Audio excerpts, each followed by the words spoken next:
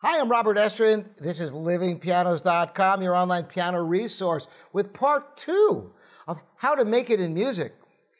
If you watched part 1, I talked about how sometimes you just have to keep moving somewhere, even if you don't know where you're going exactly, to move in the general direction and then get clues as to where to adjust your path to be able to see what opportunities present themselves, as well as what resonates with you and what you can bring to light.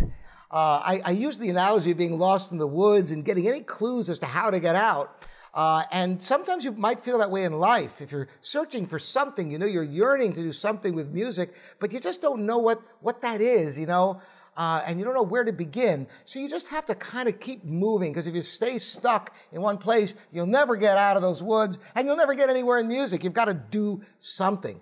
Eventually, you're going to see something, and you go, aha, this is where I want to be. I get it. This is great. I think I might be able to do that.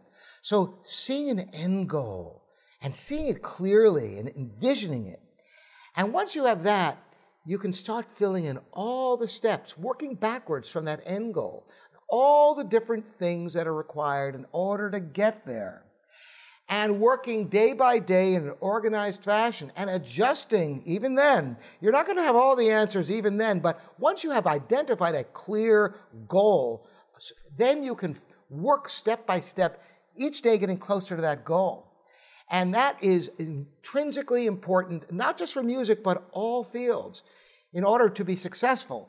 First, you have to be in that exploration phase and let yourself go wild in many different directions to see what resonates with you, what's genuine, and what you have a passion for the long haul. Once you see something, latch onto it and figure out the steps involved to achieving getting there. And I know that sounds really simple, but obviously every single career has a different path, and you have to find your own path. And more than that, it's essential to find strategic partners. People can help you on that journey. And here's what you're going to find. Once you identify something tangible that you're after, and you have steps that you're getting there, and you need some help, you'll find people to give you that lift where you need it, because people will be inspired by your commitment. And they'll also feel like it's worthwhile helping you if they know that you have thought this through and you're doing everything in your power, and you just need a few strategic partners in order to achieve your goals. So that's what I recommend. Go into that exploration phase. Don't stand still. Once you find something, latch onto it and take all those steps to get there. And that's the life journey that's worthwhile if you have a passion for music or anything else. I hope this is enjoyable for you. Again, you're welcome to subscribe here at YouTube, as well as my Patreon channel, which has even more content for you. I'm Robert Estrin at livingpianos.com. Thanks again.